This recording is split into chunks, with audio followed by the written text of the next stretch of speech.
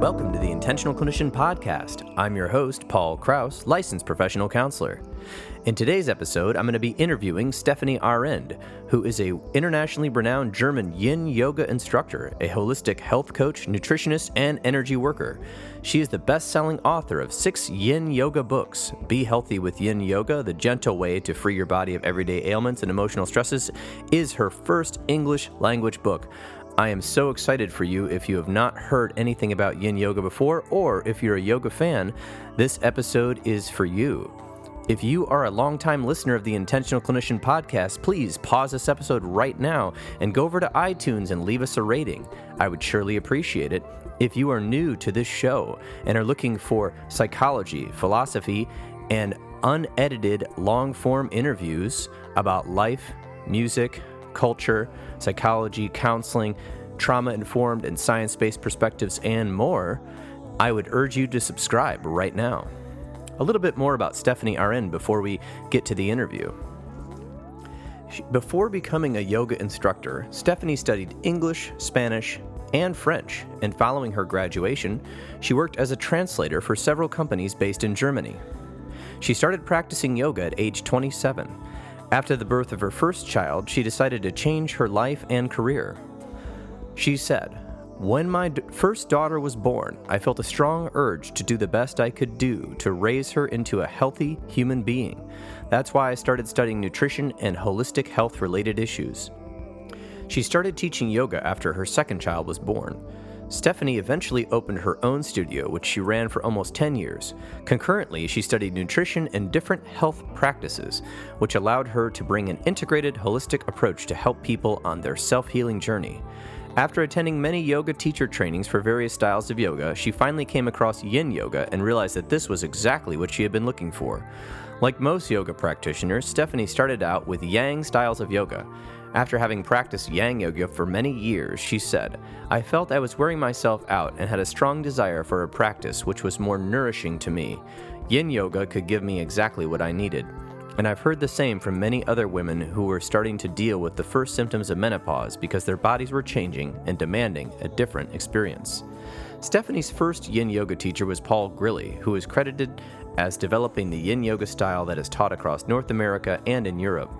Grilly developed his own style of yin yoga by combining stretching poses with the knowledge of the meridians, and stressed the importance of the individual anatomy. This is how he turned this style of yoga into a functional approach in comparison to yoga styles with many standardized alignment rules. Stefanie says, "Paul was a mentor who has been a great inspiration and influence on my personal yoga practice. His use of gentle, passive stretches held for a long time, combined with the teachings about the meridians and the extensive knowledge of the individual anatomy of a person upon the positions, deeply moved and motivated me." The author of 6 books, Stefanie's first book, Yin Yoga, The Gentle Path to the Inner Center, became a bestseller and was voted Best Yoga Book of the Year in 2011 by Yoga Guide, and is considered a classic in the genre. Surya Namaskar, The Sun Salutation, was named Best Yoga Book of the Year in 2014. She also has released 3 DVDs. Her books have been translated into 5 languages. Stefanie is thrilled to offer Be Healthy with Yin Yoga to English-speaking readers. A renowned yin yoga instructor and author in Europe, Stefanie Arend now offers teacher trainings primarily in Germany, Switzerland, and Austria, as well as seeing clients in her holistic health practice. She lives with her husband and 2 children in a town not far from Cologne, Germany. You can visit her website, which will be in the show notes, and her YouTube channel for more information.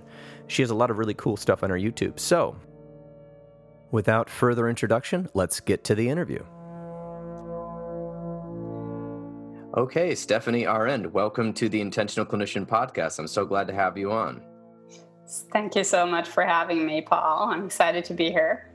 Wonderful. And I know we are speaking at different times of the day. It is currently noon Eastern time, and I believe it's 6 p.m. where you are in Germany. That's right.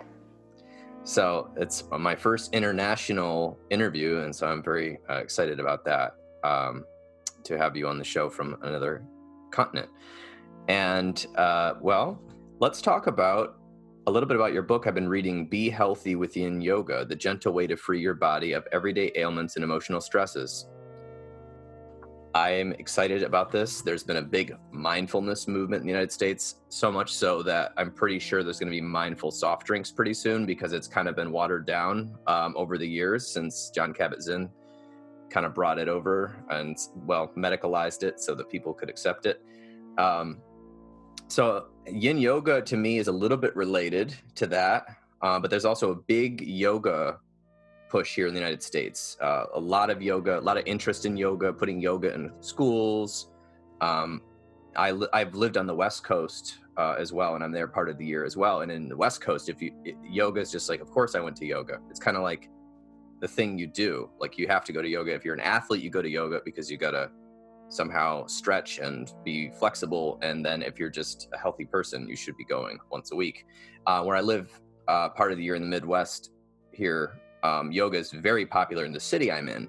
I mean, there must be, I'm not even kidding, probably 25 yoga studios, and we only have about 1 million people. So it's big. But in the rural areas, I have noticed in this state where I live, in the forest of Michigan, there are not many yoga studios. So I think it's still kind of a urban thing here, where on the West Coast, it seems to be just everywhere. So I'm excited about that. But yin yoga is not exactly what most people might be experiencing if they're going into a standard yoga studio, which mostly practice vinyasa, which I'm probably don't know the exact Sanskrit name for that, but essentially it's the flow yoga. If you've gone on YouTube and you've seen people in yoga poses and they're standing up looking like a warrior or something, that is a vinyasa pose. And that's more active and more warm and more strength building, and kind of like an exercise class in a way. It can be, especially if you go to like the YMCA, which is a health club here. They kind of have their own yoga version. So it's a lot of different forms of yoga, but I would love to focus on yin yoga and maybe talk about a little bit about what yin yoga is and how it's different than what maybe people have been accustomed to if they've just started to learn about yoga. Well, yin yoga is actually the opposite of vinyasa yoga. Vinyasa yoga is an active form of yoga, and yin yoga is very passive. And like Ashtanga yoga, Kundalini yoga, there are so many styles which are active, and I would consider them to be a yang form of yoga. And you work with your muscles there, you focus on the breath, and you hold the poses, usually 5 to 8 breaths. And in yin yoga, you let yourself sink into a pose and you stay passive. You don't really use your muscles, but you focus more on the fascia instead. And you hold the poses for about 3 to 5 minutes, sometimes even longer if you want. But it's the missing link, actually, if you want to have a yoga practice where everything is combined, then you also need the yin part.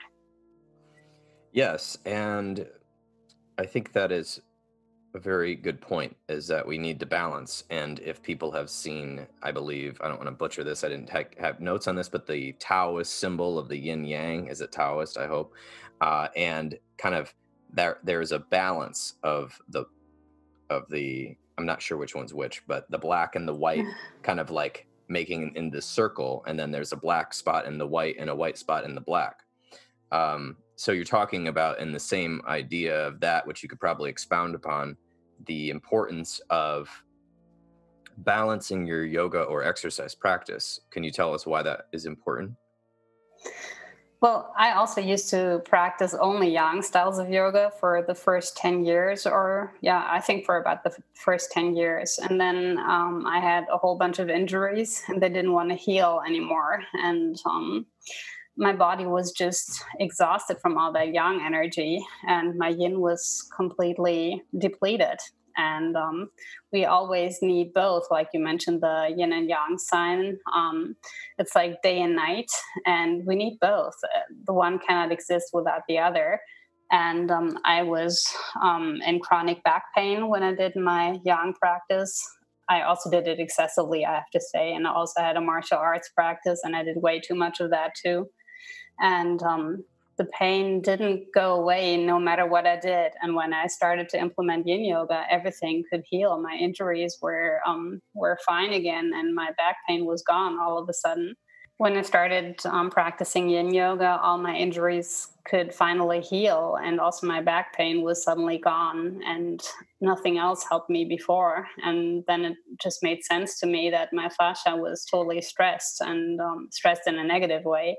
And then when I focused on my fascia in a good way in my yin yoga practice, my pain was gone. And yeah, fascia is oftentimes related to a lot of pain we have in the body, but a lot of people don't know about that. Well, I would actually like to. I was just looking at some of my notes from your book, but I would actually like to see if we could actually define for some of the listeners a few terms that I think are very important, which would be yin, yang, and fascia. I think those are important terms. And I've got some of it here, but if do you have any off the top of your head that you would like to share? Well, you could say that muscles are more yang and fascia is more yin. Hmm. Um, and regarding the body, like the deeper you get, the more yin it gets, and muscles are more on the surface, and then the fascia is deeper, or it's also around the muscle, but also within the muscle, inside of the muscle, and you could consider it like that. The deeper you get into the body, the more it is the yin part, and the more it is on the surface, the more it is the yang part. And so, from Chinese medicine, the yin and the yang, the yin stands for darkness, cold, and passivity, where yang represents light, heat, and activity. And it all kind of blends together in some sort of balance. Um, the yin yang symbol demonstrates via the opposing dot in each sign that yin also possesses some yang and yang also carries some yin. We also have some divisions in yin and yang in the body for the organs and meridians as well as the tissues. As for the tissues, you kind of go into that in much depth in terms of the Chinese medicine and the science that's emerging around the meridians and the fascia and what the fascia is. Um, and the fascia is I'm not exactly totally sure how to define that, but it was like a theory, and now it seems to be being studied in science as sort of like kind of like what's bringing your tissues together or holding your tissues together. Can you expound upon that a little bit? Yes, exactly. It's the soft part of the connective tissue. Hmm. And well, yeah, everything is actually wrapped in fascia inside of our body, our organs, the muscles, even the bones, everything is wrapped in fascia. Excellent. And so when you talked about all of these yang style exercises where you were just like, training in martial arts and doing all these sort of strength building things, and then you felt like you had injuries and other issues and there was not a balance, and then when you discovered yin yoga, things started to change, and things happen what we're going to talk to on a deep physical tissue level, but also a mental emotional level as well. And I think that's the interesting part for people to have to wrap their minds around, which is the first part is that yin yoga is passive. It's not that you're just holding something that hurts for 5 minutes. You're supposed to hold a certain position to align with, the way that yin yoga was invented, to align to certain ideals and poses, but they're kind of also custom to the person's body. Is that correct? Yes, absolutely. There is no alignment for everybody in yin yoga, but there is just a personal, individual alignment. And when you go into a pose, you really have to feel into it and check, does that feel good to me? Is that a good kind of pain, or is it a bad kind of pain? And I never had that in my yang practice because there was so much alignment, which just didn't fit for my body. And that's how these injuries happened to me, when teachers pushed me into poses which were not meant to be for my body. And then yin yoga, you can just, yeah, feel into it and do it the way you think is right for your body. And so, in a way, I was actually thinking of yin yoga as almost like a lost language, that we're needing to bring back into the world culture. Because in the Western world, and I believe Germany would count for this, there's a lot of emphasis on thinking and belief systems and focusing on, well, let's just talk about electronics. So, reading books or listening to materials, watching videos, being on a computer for your job. A lot of people are, and sort of just thinking and being in our minds, dwelling in our minds, and kind of ignoring the body.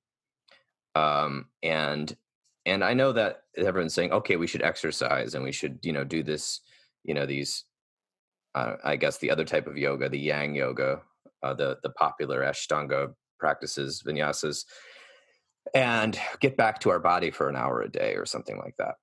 And I think yin yoga is going beyond that. It's kind of like getting to know your body and also using some principles, and that regular stretching and exercise can't get to. In fact, a lot of what I understand from exercise, popular exercise in the US, is that they'll say, okay, let's hold this stretch here for 30 seconds. Put your elbow above your head and pull down for 30 seconds, maybe 60, right? Breathe. Now do the other side, 30, 60. And I guess, I'm not a physiologist, but I guess that stretches some muscle. And so you can have the sense that I've stretched. But to really, really stretch and get in tune with your body, it takes a lot more patience. And I think patience is also something that's being lost in the world culture. And almost every element of the world culture that we can control, we want to speed things up. We want everything to be faster. We want our crops faster. We don't want to wait for a letter to arrive. We'll send an e-card, which is also, there's benefits to each, pros and cons, but just this rush fast food is a thing, right? And now you can get fast sushi at the gas station, and that's a little scary, but people eat it. And all these things, and I think there's a loss of waiting and patience, which I do think, as a psychologist, in the field of psychology, I feel that we're losing an ability to have a meta awareness and be able to understand why we think certain things, and also that we are not our thoughts, and also that we must be in touch with the fact that we're a mammal, and that we have desires and impulses, and how to evaluate those without becoming a compulsive person, and on whatever level, or a controlled person by whatever we're exposing ourselves to. So I want to talk about yin in terms of whatever your thoughts are on that, but like bringing in patience and the benefits of not only the physical, but the mental, emotional. What are your thoughts on that? Well, yeah, yin does teach you patience for sure. Because if you're stuck with your body for 3, 4, or 5 minutes, then you just have to listen what your soul wants to tell you. I always call my yin practice my personal connection to my soul, because when everything is so loud and busy around us, we are usually not connected to our soul, and we just don't listen, because the soul speaks very softly, very quietly. And in the yin practice, we get the chance again to connect to our soul, and to just see what is happening inside of me. What do I feel on the emotional level? And also, so many experiences are stored in our body. So much pain for a lot of people, things we don't want to look at. But if we don't want to look at that, it also stays in our body. And yin gives us a chance to come to peace with these emotions, and to accept them and heal them in that way. So for me, it's a very important practice. If you want to look deeper, it's like a meditation, actually. Yes, and I think that there's, especially the United States. I can't speak for Germany, but there's uh, an idea that I need to be strong and powerful, and I'm an individual, and I need to move past things, and I need to barrel through things, and I need to fight things, and I need to just do it. That's a Nike symbol, or their slogan. Just do it. I need to be stronger. I need to overcome. And that's sort of an idea in the culture that's sort of, we're all marinating in. But from psychology, a lot of the newer psychology that's coming back, which is more of the mind-body psychology and the trauma-informed therapies that I'm involved in here, we've learned many things from ancient wisdom and then combined them with modern techniques. And what do you know? when you do the science, when the scientific studies come out, they work better than what I would call the older styles of therapy, which were much more culturally based, based on the person and talking and thinking a certain way, allowing and understanding that people have wisdom inside of them, but that there are the symptoms or pathologies that arise are there for a reason. And what is that reason? And that person, to discover that, can be scary. A lot of people don't want to do that work. They don't want to sit there for 5 minutes and find out what comes up. There's excuses. I'm bored. This isn't doing anything for me. I'm not getting the results fast enough. Or I don't really want to know what goes on in my head. I would much rather focus on this spreadsheet and whatever money I'm making or whatever goal I have. And what I found from psychology, and I forgot who said this, but what we resist persists. So, and that is so true in mental health. It's interesting. So, like when people are afraid of, like for instance, somebody might have a depression for months, and if they don't acknowledge the depression seems to get worse, and it's physical and mental. And then when they finally, if they finally find a therapist that's allowing them to not just reprogram their mind like a computer, but understand why the depression is there, what the depression wants to say, what the depression wants from them, how they can learn to accept and integrate with the depression so that the depression is able to naturally run its course. Or, like I like to say, emotions are like waves in the ocean. There's a tide that comes in and a tide that comes out. And if we block that, we're creating all sorts of disruption.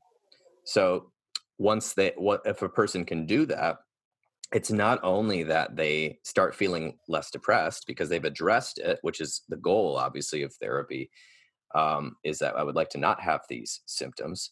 But they also are then actually, oddly enough, stronger because they've integrated the experience of depression and what they've learned from the depression into their new schema, their new narrative to help them on their journey. And so what I hear about yin is that not only is this physically beneficial on a large level of getting to know your body and stretching deep tissues and material that needs to be stretched, which often is not stretched enough. I've heard that discussed in the athletic communities. It's also having you allow emotions to come and rise to the surface, and experiences and feelings that may have been suppressed or repressed or hidden. And I did mention that was scary, but can I ask you, just in a way, like for a student who might be starting out a yin yoga class, do you have any advice about what they should do if they start feeling emotions rise to the surface? Well, I would say just see how much of that you can take, and there's something we say, just invite the emotions for a cup of tea, and then you sit down with these emotions and just talk and ask, for example, okay, I see you, I see you, and I know you, but why are you here? What do you want to tell me? And usually we get an answer, and the first answer we get, that's our intuition. And that's really important to look at that. And if you think, okay, I cannot handle this right now, then come back to your breath, for example. Focus on the breath just like an anchor, so you can get away again from the emotion. Or you can also get out of the pose and come to a child's pose, for example, or just lay flat on the yoga mat and just feel your body in a different way then. Wonderful. And the interesting thing for people that are getting interested in yin yoga is that it is both relatively simple and extremely complex. The good news is for you, the student, you don't have to know the complex part.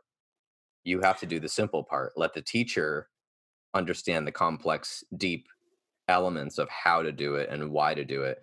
And like you said, you had a simple metaphor. Let's have your emotions up for a cup of tea. And if it's too much, take a break. And focus back on your breath, which in mindfulness space, stress reduction techniques, breathing and getting aligned with your breath and how your torso moves and opens and closes and moves up and down. And your awareness is an easy way to get what's called grounded. And I like that term. But for instance, I don't know, there's so many metaphors with grounded, but here's one. So if you're up on a tall building and you're up on the balcony and you look over, it can be very scary and we feel dizzy and anxious, right? But if we're in a meadow on a blanket under a tree and we feel the earth beneath us and it's a nice, warm, sunny day, we feel close to the ground, but we feel more calm and centered. Whereas and I might be able to maybe focus on reading a book or book of poetry, but if I'm on a tall building looking over the edge trying to read, I'm probably going to have a little bit of trouble because part of my lower brain stem is possibly producing ideas that I should step away from the edge and possibly go down to the first floor because it's a little scary up there. That's a little metaphor for that. I don't know the overall point I was trying to make there, but I totally like that because yin yoga is very grounding because most poses we hold are on the floor. Either we sit or we lay down on the floor, and just that in itself is already so very grounding. Yes, and I think it's a much different than laying down in a bed to sleep. So I think I just like addressing criticisms that are not well thought out. But here's one. Well, I sleep for 8 hours a night. Isn't that good enough? Isn't that giving my body a break? That's a common excuse. So what would you say as a yin yoga teacher making a nice response to that? Well, that is actually also part of the yin practice because we say that the inner energies of the night are yin and the energies of the day are yang. And during the night, we nourish our yin energy, but we don't do it on a conscious level. We might have dreams, but dreams are also a way of the soul trying to tell us something, but a lot of people don't even remember their dreams when they wake up. And in the yin practice, you do it on a conscious level, and you want to get in touch with what's underneath the surface. And when you sleep, you don't really realize that. Yes, and so the benefits of yin yoga are many. And I think the hard part for people is that they want a quick answer to something and they want results. And what we see is that through this patience, your payoff is much larger. Because if you're in any part of your life, let's just say a difficult part of your life, yin yoga is going to help you get resources and strengths to be able to not only heal physically in some way, because our body has a natural healing component to it, but it will also possibly be able to direct you and guide you on what might be your next step mentally. Or it also, if you have a busy life, it might help you contemplate, why am I so busy? And what are these things that I'm valuing? And what does, like you said, like your deeper self or the soul want from me? And what does it want for, if I'm in relationships, what are my relationships needing from me? But what am I needing from my relationships? What is the part of me that's not getting nourished in some way? And how can I facilitate that in a healthy manner? So I love it because it's not just sitting and breathing. Because I like mindfulness. I've been practicing that for a long time, on and off, of course, because that's how I've lived, is a little bit all over the place. But when I do mindfulness consistently, which I'm now on another consistent binge of several months of doing it in the morning and having this whole mindfulness practice, I feel clarity. I feel that I can make decisions. I don't, if there's something bothering me, I can journal about it after my mindfulness session. And I think yin yoga is going one step further. It's taking kind of this mindful breathing and being awareness to the entire body. And it's taking you away from possible distractions because, well, before coronavirus, uh, decided to invade the planet, we could all go into a room and kind of have a community of like-minded people doing this, which I'm hoping will come back sooner or later. But it's giving you an ample space to do it. And I'm wondering about, I know there's not really a right answer for this, but can someone do yin yoga in half an hour if they can't go to a class? Could they do it in half an hour? Or do you recommend more time than that? Oh, absolutely. Sometimes when I'm writing a book, for example, I'm super busy for 16, 18 hours a day. And when I still have the feeling I need to do a little bit of yin practice before I go to bed. And sometimes it's only 10 minutes. And still that has an effect on my energy level. So 5, 10, 15 minutes, that's great. It's better than nothing. It doesn't have to be 1.5 hours for a session. Definitely not. Very good. Okay, so that's good. And I believe you cover this in your book, which is actually, you have 6 books. Is that true? 6 books? 7 now. The English one is my 7th one. Oh, the 7th book. And so your other books are written in German? Yes, exactly. And then they've been translated. Mm-hmm. But this is the first one you wrote in English. Yes, correct. Okay, wonderful. So I'm going to definitely put all those book links in the notes for people to find out about how they can read about this, because a podcast is a good way to get introduced to a subject, but it's not a good way to get everything you need from a subject. It's kind of like like you said, we're having a little cup of tea. And then if you want to get into it, you really have to, take more time with it. I want to talk a bit more about kind of the emerging science and tradition behind yin yoga. For instance, we've been talking about the fascia, and I did mention offhandedly the innate healing process of the body. So here's my example for that. So here you are walking along, and a tree branch, which a deer has been gnawing at, is sharp, and it cuts your skin. Now, whether or not you go put ointment on that skin, as long as you don't need stitches, whether or not you put ointment on that or not, and you just let it, your body will, the blood will clot, and it'll eventually form a scab, and then the scab will fall off, and then you will no longer have a cut. For instance, people may not know this, but when you get a virus, what happens is that before you get the virus, before you show symptoms of having the virus, for most viruses, for a couple of days, and who knows how long with COVID-19, but for a few days at least, you actually don't show symptoms. You actually probably feel quite energetic, because your body is currently starting to fight this thing off. And then when the immune system really kicks in, that's when you get, the nausea and the running nose and the cough. And that is our body's, that's a reaction to our immune system fighting off this virus and creating antibodies. So our body's doing this, whatever we do to it or not. We can enhance it with certain methods and nutrition, and trying to balance our diets and our lives and our time and our physical movement. But we can also kind of what I call retoxify, and we can just drink tons of alcohol and eat gobloads of sugar, which do wonderful things for the immune system. That's sarcasm. They do bad things for your immune system. But the yin yoga in a way is tapping into some principles that are then the body naturally does. So what do you have to say about kind of the yin yoga, how facilitating some natural healing in the body? Well, it helps us to activate the self-healing capacities, like an acupuncture session, for example. And when we do the poses, it has an effect on the meridians, which are our energy channels. And when we focus on these, then the flow of energy gets harmonized again.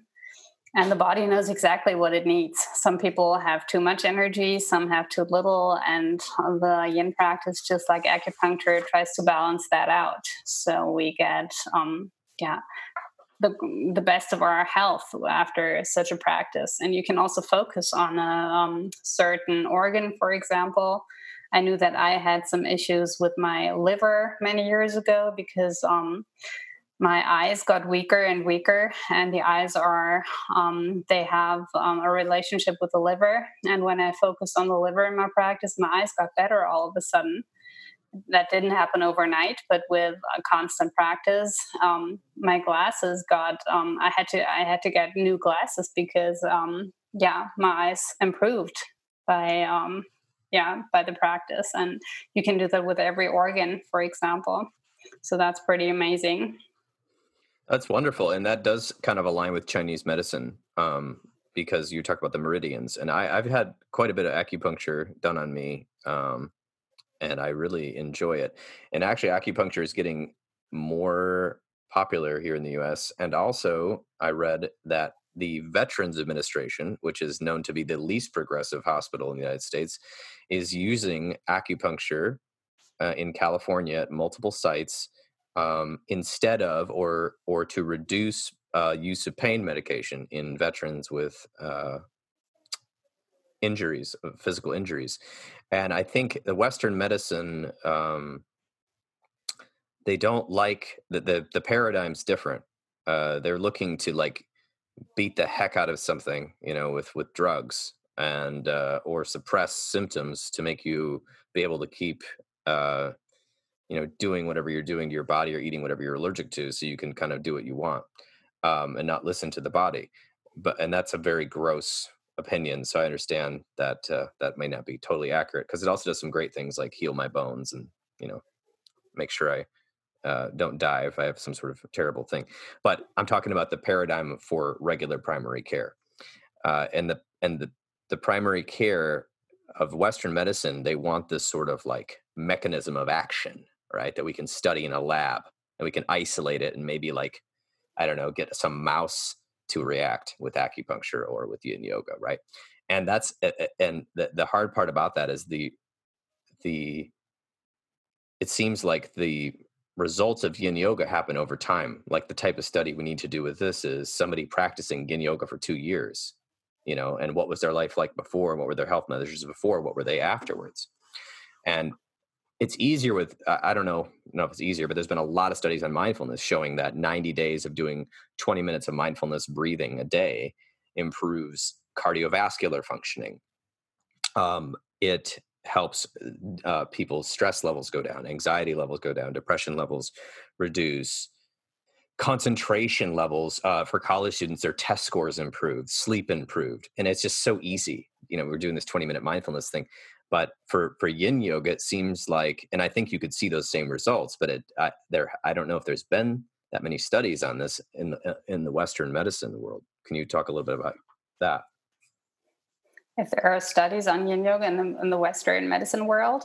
Well, just whatever. I said a lot of things, but is it something that we can? How do we convince people that are not ready for it to give it a shot? I suppose. Well, just give it a try and see what happens to your body, how you feel after that. I had so many students who were in terrible back pain, for example, and just after one yin yoga class, they said, like, wow, this is so much better by now. And it is not a quick fix like Western medicine, and Western medicine can be great. Like, if I have a broken bone, then TCM will not do much for me. Then I need Western medicine. But if I have, for example, skin rashes or problems with my gut, then these are things where you can look deeper and look at the cause of that disease. And that's what I'm missing in Western medicine. They're just treating the symptom, and in TCM, we're looking for the cause. And usually that takes a little bit longer to find out and to heal the cause, but then you should be done and through with the whole thing. Exactly. So TCM is traditional Chinese medicine, is what you're referring to. Yes, it does take longer, and it takes more devotion, and takes more time. And so, but there are many benefits to it. So I was wondering about yin yoga, and it seems like pain is a big one. Like, a lot of people are in pain, and there's a lot of work. Dr. John Sarno, MD in the United States, did a lot of work on how he was studying back injuries. I mean, he's got so many books. I'll just try to summarize it. He was studying back injuries, and he found that a lot of the back injuries were not structural. Like, people with lower back pain, it wasn't structural at all on the x-rays, and in the CT scans, it was actually emotional. And when he had them go through this intensive emotional therapy, most of their back pain cleared up. And he actually had them do stretching things too. I don't know if it was exactly yoga, but he had them do like these stretching routines, physical therapy, whatnot. And so there's this element to yin yoga that really speaks to that kind of investigation and what is the root causes or cause of this, and how do I work my way through it, like a rash or stomach issues or digestion. Um, and, if I have a broken arm, I'm going to go to a Western medicine doctor. But if I have a broken heart, I should probably be going to a Chinese medicine person along with a therapist and along with doing yoga. I've got to reorient to my body, because a broken arm can be healed pretty quickly, but a broken heart might take a long time. Yes, exactly. And the doctor doesn't know what broke your heart and what to do about it. What do you need to heal the broken heart? He knows what to do to heal the broken bone, but not the broken heart. Yes. And so I think there's a paradigm shift. And like you said, you cannot, there's no like side effect to yin yoga. So it's not like, if you watch TV for 10 minutes in the US, which I don't recommend, I don't watch TV with commercials. But if you do, I was recently in a hotel and I saw this commercial for a bipolar medication, and it was like terrible. Anyway, and I'm not saying medications don't help people, because they do. Listen to my podcast. I've said that. If you need one and you're in this terrible, critical situation, please take one. But it was just like, this mom is sad. She just had a baby and she's sad, and you should ask your doctor about this medication. And then the auctioneer voice came on and said about 900 side effects, including death, that could result of having this medication. And I guess what I mean by that is, it's like, what, that medication sure as heck might help that mom not feel suicidal within 2 weeks. However, what are the long-term side effects of her being on that medication if she doesn't look at the root cause of why she's sad after having a child, and doesn't get some help around that in a holistic way versus a pinpoint intuitive symptom? I call it whack-a-mole. Have you ever been to the carnival and seen that game where you have a club and you have to whack the moles that are coming up? Mm-hmm. Okay, so that's what I feel like a lot of medication management is. It's whack-a-mole. It's like, I have this. It's like, oh, take this. Oh, I have this. Oh, take that. And I don't know if the second mole that I whacked was actually a side effect of the first thing that I took. So essentially, we're trying to get deeper. So if you're not in the emergency room and you're not like on the verge of death, it's a good idea to try to investigate deeper systemic approaches. And I believe yin yoga is a very good systemic approach, because, for instance, if somebody was coming and they were doing it, there's no side effect. It's not going to hurt them. And then all of a sudden, they say, my pain is dissipated all in my shoulders, but I still have this leg pain, this lingering leg pain. And maybe you as a practitioner could say, you know what, maybe you should go get an x-ray on your leg. And sure enough, maybe they had torn some ligament, right? But there was obviously no tearing going on in the yoga, because it's a passive pose. And that's another thing. I guess being practitioners, that just rolled off our tongue. But passive means that you're literally not going, you're not like clenching your teeth with your legs in a certain way. Like, you're literally feeling like you're laying down, but you're laying down in such a position that stretching is occurring. Is that correct? Yes, but we also use props, a lot of props, to help the body relax into a pose. And I don't like really when teachers go and push students into poses. And I used to do that too, but I don't do that anymore now, because I learned so much about the individual anatomy of a person. And when a teacher pushes a person into a passive pose, then of course the student can get injured, because it's just too much. It's like a manipulation from the outside, and it's more than what the body was able to take. But if you're really being mindful and just going as deep as it feels like a sweet form of pain and not a bitter form of pain, that's how I always try to describe it, to just feel the sweet pain, not the bitter pain, then you should be totally fine. And just use the props, as many as you need. It's not a sign of weakness if you use props. It's just a possibility to make your body sink into the pose in a passive way. Now, I have very tight shoulders and hips. So when I've been to yin yoga class in Scottsdale, where I spend part of the year, I use every prop imaginable. In fact, the teacher was like, you need more props. Get this bolster. And so what we mean by props is body pillows that are solid, sort of like sitting pillows, a rolled up blanket. What else do you use? Yoga blocks For example, you can use little towels to put them under your wrists and your ankles, and anything you can imagine. But pillows are super important, and especially the bolsters, which is probably the most important prop in practice. And what do these props do for the person who's laying down in the pose? How do they help? For example, if a person is very tight and it's just not possible to reach the floor, for example, in a certain pose, then the person doesn't have to go too deep. But it can also just be the feeling like, okay, I feel supported. I feel like the earth is carrying me. And that's also important on the mental level. And in this way, the body can relax more. That's also something they use in restorative yoga, where they use a lot of props. And then, when you feel supported, that makes such a big difference. And you want to stay passive in the pose, and that's why the props can be super helpful to just give you that feeling. You can just let go and sink into the pose. The prop is going to hold you. And I think if people have been through traumatic experiences or have a lot of fear in their life, there can be a lot of apprehension about letting go of control, and or what I call perceived control. And so in those poses, I think I'm wondering if this is why, but we're holding these yin yoga poses for 5 minutes, like you said, maybe at least. And it might take that long for someone like myself, who's got very tight muscles, to actually even fully relax. And I didn't realize that till I was in a class, and I was laying down, and the teacher had like shown me how to move all the props all over. And I was just like I felt like I was like the Tin Man from the Wizard of Oz.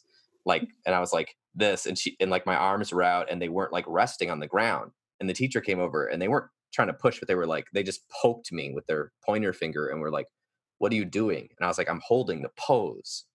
She's like, "This is not like the other type of yoga where you have to like hold some sort of pose out with your arms like warrior one. This, you have to let your arms go down." And I was like, and then I realized I couldn't even do it. Like it took me like 3 minutes to like figure out how to get my arms all the way down onto the floor without one going up and the other one going down.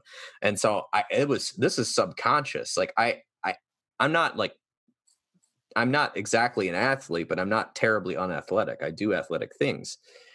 And it took like different parts of my mind that I didn't know were there, and I probably aren't exercised very often, to be able to let my shoulders down. And I was like, how is this so hard when I can go into another yoga class? Like I always went to the vinyasa, and I could do all the warrior poses and all the cool stretches and do the shoulder stand and stand on my head and all this business that I was practicing, but I couldn't get my shoulders to go into the ground. Do you know, I'm not asking for a diagnosis, but do you know why that happens for some people?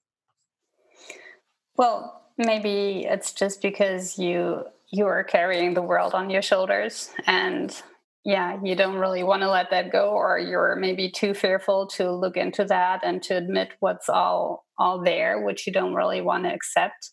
That could be one possibility. And when you want to let go of the shoulders, you also have to open the front side of your heart, and that's also emotionally very deep and can be very touching. And maybe you don't want to do that. Maybe you want to be in a more protective pose, and you round your shoulders because you don't want to open your heart. That is a good point, because I think actually in psychology, one of the biggest complaints we have once you get past depression or anxiety or trauma is I don't have any intimacy with my partner or my friends or my family. And the first part of the argument, and oftentimes is correct, is that they don't want any intimacy with me. But let's just say that's not true. And they do want intimacy with you in some way.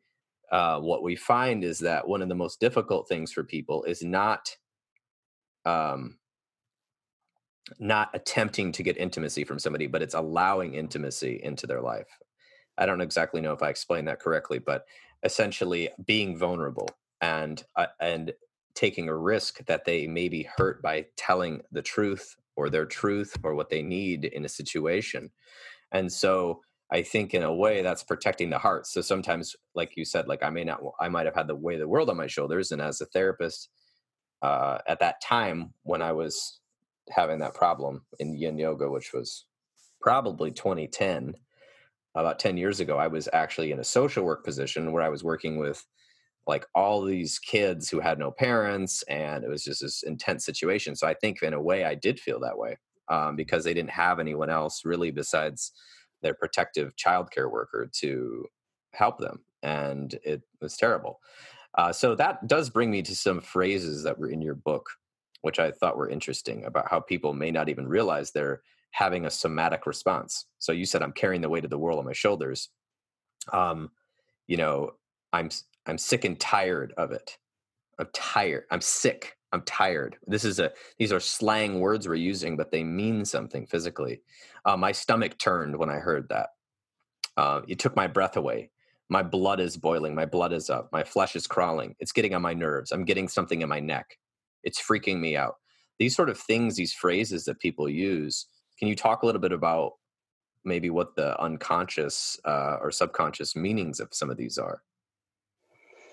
Well, sometimes we say these sentences and don't really think about what they mean. But when you look deeper, the answer can actually already be there. Like, for example, if you have a tinnitus, is that what you call it in English? Yeah, tinnitus, with the Tinnitus, where you yes. have constant ringing in the ears. That is actually, they think one theory is that it's your brain making those noises to compensate for hearing loss.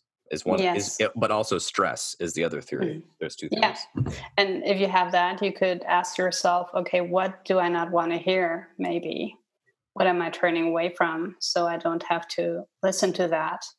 And sometimes that's just the symptom which comes because there's something in your body you don't want to look at. There are so many examples. So just when you use a sentence like that, just say it again and think about it. What does that mean? Why am I saying that? Why did I choose these words now? I like that. Yes, I think it's really interesting when people slow down, and I'm saying slow down, and yin yoga is a perfect way to slow down.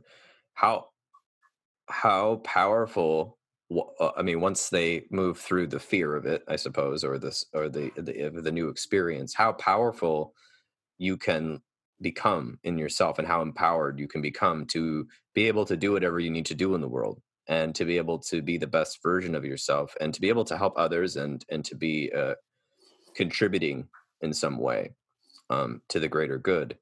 When we try to do it all on our own, and we just think everything's got to come from me, and I've got to get it all right every time, and I got to achieve, and I don't want to rely on other people or practices, we're really selling ourselves short, and we're trying to reinvent the wheel and reinvent fire, because yin yoga has been around for I don't know how long, but yoga is like thousands and thousands of years old, and yin yoga, I'm sure, has been part of it. I know that certain teachers kind of helped make it a full class at some point, but the practices have been around since ancient people walked the earth, and were nomadic. So there's something to this practice, and that's the issue. I think one of the most difficult things in the Western world is to actually have a practice that's an actual practice, meaning that you do it more than once a week, or maybe even 3 or 4 times a week, besides eating and sleeping. And a practice is an intentional thing we want to do to designate time in our life and in our day to do something intentionally, in order to just do it. It doesn't mean that we're getting results. You do get results. I mean, but it's not about results. It's about a certain way of living, and that way of living aligns you to something. And in yin yoga, it's aligning your body and your mind in certain ways that traditional Chinese medicine talks about, and we've talked about in this interview so far. But it's also about aligning to your purpose, and aligning to a greater purpose, and about learning about what is my ego, when is my ego talking, and when is my deeper self talking. I call the ego the little self, because it's always angry about something or lacking something, and our larger self is both strong and soft, and that can really carry us. And I think especially for men here in the U.S., I think there's a huge lack of being vulnerable until they crack open through some tragic or long argument. And so the practice of being able to have both yin and yang energy um, is important for people that are wanting to do great things, but also for people that don't need to do great things, that just quote unquote great things, whatever that means, just want to do a simple life and to take care of people or to take care of plants and animals. It's important to have both. And I think the yin is the balancer, because otherwise we'll just have yang, and then that's just a big circle and there's no balance in that. I wanted to ask you about a few things that came to mind, such as yin yoga for different populations, such as, I'm just going to list a few and then you can talk about it. Children, pregnant women, and older people or people with reduced mobility. Well, it's great for children as well. Usually, children are in the yang energy, and that is good. But nowadays, a lot of kids are in an excess of yang energy, especially when they are on their cell phones the whole day and also at night. And they also need that yin practice, but in a different way. It's a good idea to tell stories when they are in the poses. Like, for example, one pose is called frog pose, and then you can make up a story about a frog. And then pregnant women, that's also a great idea, because a pregnant woman wants to get soft to give birth. And that's exactly what the yin practice does. Of course, the bigger the belly gets, the harder it is to get into the poses. But that's also when we take the props again to make the poses possible. And for elderly people, it's also a great idea, because elderly people get very stiff and dry in their bodies. And when they practice yin, they get that suppleness back. Their fascia gets rehydrated again. And they oftentimes feel that really quickly. Like when they do one class, they can already tell a difference. So actually, I think it's for everybody, but you have to use different approaches. Yes, there's a physical therapist friend of mine who says motion is lotion, and if you don't use it, you lose it. These are little fun phrases that we can remember, but I do think those are true in the medicine and in the arts, because I was thinking about this concept, and I'm just going to bring it up because I used to joke with my yoga teacher that I spend 8 hours doing anti-yoga, where I sit in a chair, and I now have like more comfortable chairs with nice pillows to help support my lumbar spine and all that. But I'm doing the anti-yoga all day, and then I'm bending forward on a computer or I'm on a phone. And luckily now I use headphones so that I don't have to like hold a phone to my head and whatnot. But still, we're doing this anti-yoga, which means I'm not stretching and opening. I'm closing and restricting, and I'm restricting the blood movement, and I'm restricting my movement.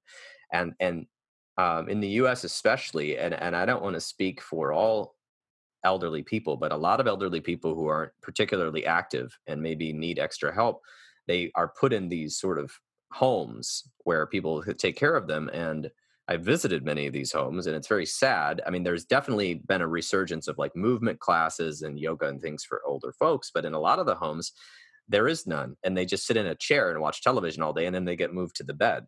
And this is like I'm thinking these older folks have so much life left in them, but they're not using their bodies and or their minds sometimes in these places. And it's a little bit sad. So I like that can be for older folks too, because it's also gentle.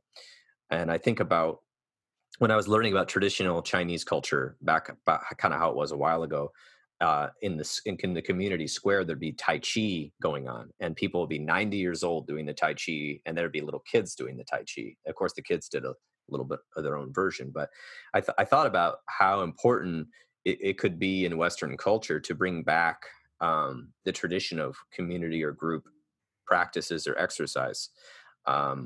Outside of the gym, we call it the gym here, the classroom or whatever. to get people into that. And I wonder what, I don't know. I've never lived in a collectivist society, but I really wonder what would happen if people were doing yin yoga and other forms of yoga. I wonder how we would treat each other. I wonder how our economic systems and environmental systems would reflect that in the culture. I don't know. It'd be fun, but it'd be really difficult to probably put in place. But I guess that the whole point is that this is for everyone and anyone can try it. And if you've never done a practice of any type before, whether it be journaling or reading or going on intentional walks and in nature or whatever you do, riding a bike, it's important to think about the fact that you only get so much time on the planet. And what do you spend your time doing, and how do you recharge? And so one of the things I was thinking about is yin yoga is a great recharger, because you are passively letting things align, which can bring you to a better clarity. I know that the best part of yoga, the other type of yoga, the yang yoga, the vinyasa, to my opinion, is shavasana, which is also known as corpse pose. And that's after you've been sweating for 50 minutes in the active yoga, and then you lay down on the mat and they play music or something, and then they go around and, I don't know, say something to you, and then you lay there, and then I always fall asleep, pretty much always. And I think that's a sign, right? But maybe I need more sleep. But I always had really cool dreams when I was in there until the teachers had to snap their fingers and wake me up.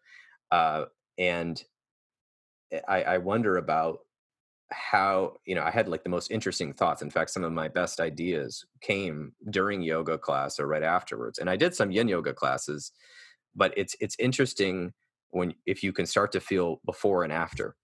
So if you haven't done it and you're out there, you can definitely try it. And actually, Stefanie, I was wondering, can you tell us a little bit about how people can get involved, especially right now during COVID-19? Most states in the U.S. still have restrictions going on, and especially even in this state right now where we're starting to open up with masks on, wearing masks everywhere.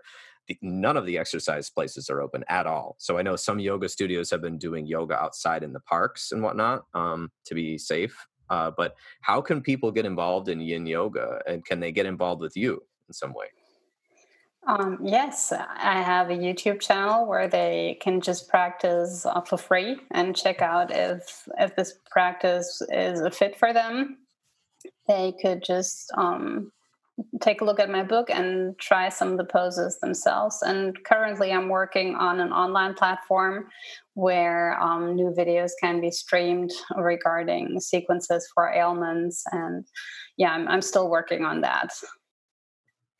Oh, excellent. So they can actually, I did see you had a YouTube channel. I didn't realize it was actually free classes. Okay. That's very cool. And do you still teach yoga in Germany? Yes, I'm a yin yoga teacher trainer. I don't do the regular classes anymore, but just teacher trainings. And due to the pandemic, I'm also doing that online now a lot. So can people outside of Germany take your classes to become a yin yoga teacher? Yes, they could. I'm doing most of the trainings in German still, but I'm also working on doing the trainings in English in the future. Okay, excellent. So that seems very exciting for people that are wanting to get into it, because I bet you if I put the word yoga in this podcast title, so a lot of, we call them yogis over here, will probably be interested in listening, and they'll find out it's about yin yoga, which is not as known, I suppose, right now, at least over here in the US. So that's really cool. And I do really recommend the book. I've been reading it, and it's so easy to read. And it was what I mean by that is it just like, I was like, oh, here's what this does, and here's what this does. And then I was like, oh, I have questions. And I just like turned the page, and then that my question was answered. And so I like how you wrote that. It's wonderful. Did you write this? Did you have any help, or was this just you wrote this? No, I just do that myself. It's like when I connect to my soul, then it just flows through me. Yeah, I was going to say, because this is not even your first language at all. So that's why I was like, wow, this is just well written. And to think that you've mostly written in German before. So that's very cool. Very awesome. I liked it a lot. Thank you. Yeah, absolutely. What do you want to tell the listeners out there that may be listening? Is there anything that you wanted to say, like words of advice? Because right now, I think a lot of the world has been thrown into a new way of being with the COVID-19, and also in the U.S., we're having a lot of social unrest due to unjust killings of African American people by police officers here. So there's a lot of turmoil going on around in the U.S. especially, and I'm sure around the world there always is. Just depends what news you're reading. But what advice do you have for people out there who are kind of going through a rough time and kind of feel a little scrambled by all these changes? Well, I recommend to dive into stillness every day. No matter how busy your day was, please take at least 5 minutes every day, close the door behind you and say, this is 5 minutes of me time. Maybe these 5 minutes will get to 10 minutes or 15 minutes, and then just observe. Why are you feeling anxious? What's behind that? What can you do about that? How can you heal that emotion? What does it want to tell you? And don't judge, just watch. It's everything. Anything you feel is all right. Anything you feel is allowed. There is no need to judge anything. Just see what is there inside of you and what do you need to heal that. Oh, I love that. So I'm going to leave our listeners with that, and I will have all of Stefanie's information and her books in the notes. And I really appreciate you spending this time with me, Stefanie, out of your day. And thank you so much. Thank you so much for having me on, Paul. I really appreciate it. It was so much fun.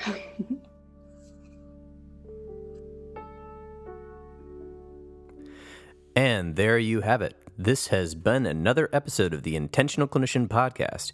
If you're enjoying the show, please share it with people you know. I would surely appreciate it. Until next time on the Intentional Clinician, I'm wishing you a safe and peaceful week. If you are looking for an EMDRIA consultant, I am an EMDRIA consultant in training and can provide 15 of the 20 hours needed to become EMDRIA certified. If you want to know more, check out the details at counselingsupervisorgr.com. The Michigan Mental Health Counselors Association is working to increase education, promote best practices, and working to keep licensed professional counselors and other professionals accessible by the public. If you want to get involved, please check out the website that is in the show notes and donate or join. You can also donate or join to the American Mental Health Counselors Association or the American Counseling Association, which is helping to bring mental health services to the mainstream so that we can actually take advantage of prevention instead of responding to a crisis. The recording you just listened to consists of the personal opinions of Paul Krauss and his guest, and while these are based upon the literature they have read and their experience in their respective fields, all of this recording should not be viewed as a definitive opinion on this or any subject. Listening to this podcast is not a substitute for treatment. If you are in a crisis, please dial 911 right now or the National Suicide Prevention line at 1-800-273-8255. If you are a young person of color feeling down, stressed, or overwhelmed, text the word Steve, that's STEVE, to 741-741. That's Steve. Text to 741-741 and a live trained crisis counselor will respond. If you are in need of counseling, do not hesitate to make an appointment with a local counselor in your area. Make sure they are a licensed professional counselor, hopefully that is trauma-informed and up to date on the latest practices, and not a life coach or some other type of pseudo-therapist. You can make an appointment with the excellent clinicians in the Grand Rapids area at the Health for Life Grand Rapids Clinic and the Trauma Informed Counseling Center of Grand Rapids by visiting our website, www.healthforlifegr.com. That's www.healthforlifegr, as in Grand Rapids.com. We have a contact form, and you can check out all of our therapists on that website. Due to the new telehealth laws in Michigan, if you are anywhere and you are not near a counselor that you feel comfortable working with and cannot find somebody in your area, you can actually apply to be having online counseling with one of our therapists at healthforlifegr.com. And if the situation works out, we can work with you no matter where you live in Michigan. All right. Thanks for listening. This has been Paul Krauss of the Intentional Clinician Podcast.